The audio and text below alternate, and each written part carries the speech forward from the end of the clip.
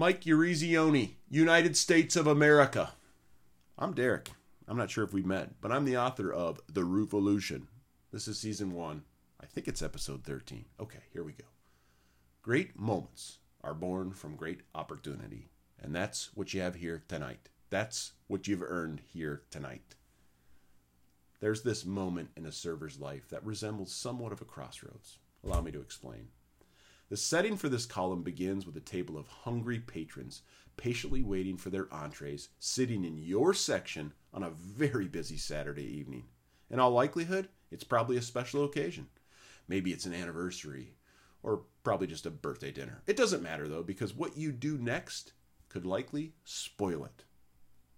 As you speedily approach the table with someone's very hot dinner plate, which is holding the Sicilian sea bass resting on your forearms, you realize there are only 7 plates, and there are 8 people. As you set the food down in front of each salivating customer, finally getting around to the one person who usually is the one voted most likely to freak out in high school, you immediately realize that you never put their order into the kitchen. And this is where we find our crossroads. Believe it or not, you have a few options. I should know. This is my story, and you can find it right there in the nonfiction section. So here's option number 1. You can lie and throw the kitchen right under the bus. They're really backed up in there tonight. They probably just miscounted the sea bass or they forgot to cook it. I'll run in there and check it out ASAP. That's likely the most commonly used option because you can probably still salvage a tip if you play your cards right. You might lose your job, but hey, not your reputation. Second option is not to do anything drastic, but again, is a lie.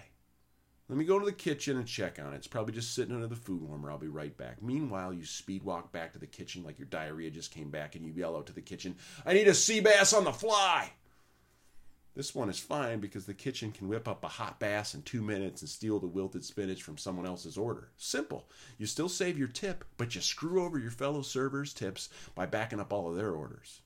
As you walk back to the table in just under 4 minutes, you are the hero of the show. Here you are, ma'am. So sorry for your wait. Can I get anyone to refill while I'm here? That brings us to the third option, which is simple, really. It's called honesty. What? By the way, not a popular move amongst the boys. All you have to do is sincerely apologize to the customer and make it right. Typically involves bringing over the manager, maybe comping a free meal, but the odds the customer will return to the restaurant are very likely, and your empathy card might actually pay off in the end. I have to admit, it's the road less traveled. You can't be any geek off the street. You got to be handy with the steel, if you know what I mean. Sorry, that's Regulators. So, which option best describes you? And be honest. Remember, it's not good to lie. Are you greedy? Maybe a little misleading, or are you full of integrity and honesty? When I was 24, I knew exactly who I was, and it certainly wasn't option 3. And now, at 40 years old, I'm the honest one. In fact, I'm not only the honest one, in this case, I'm the manager who's coming by the table to make sure everyone's experience of our restaurant is not tarnished.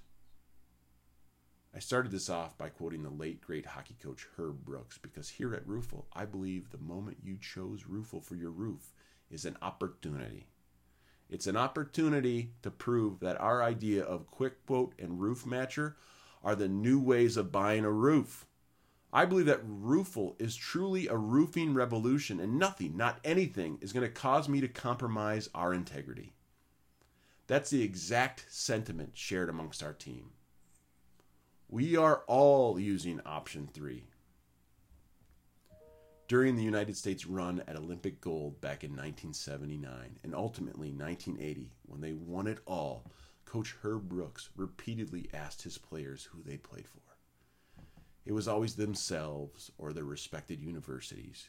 It was never their country until one day Captain Mike Eruzione shouted out in exhaustion, "The United States of America!" When it comes to Roofle, I would like to think our entire team knows who we are playing for and what's important, and that's the customer experience. Whether it's our customer experience managers, our marketing team, our logistics team, or our installers. We are all coming over to the table to check on you.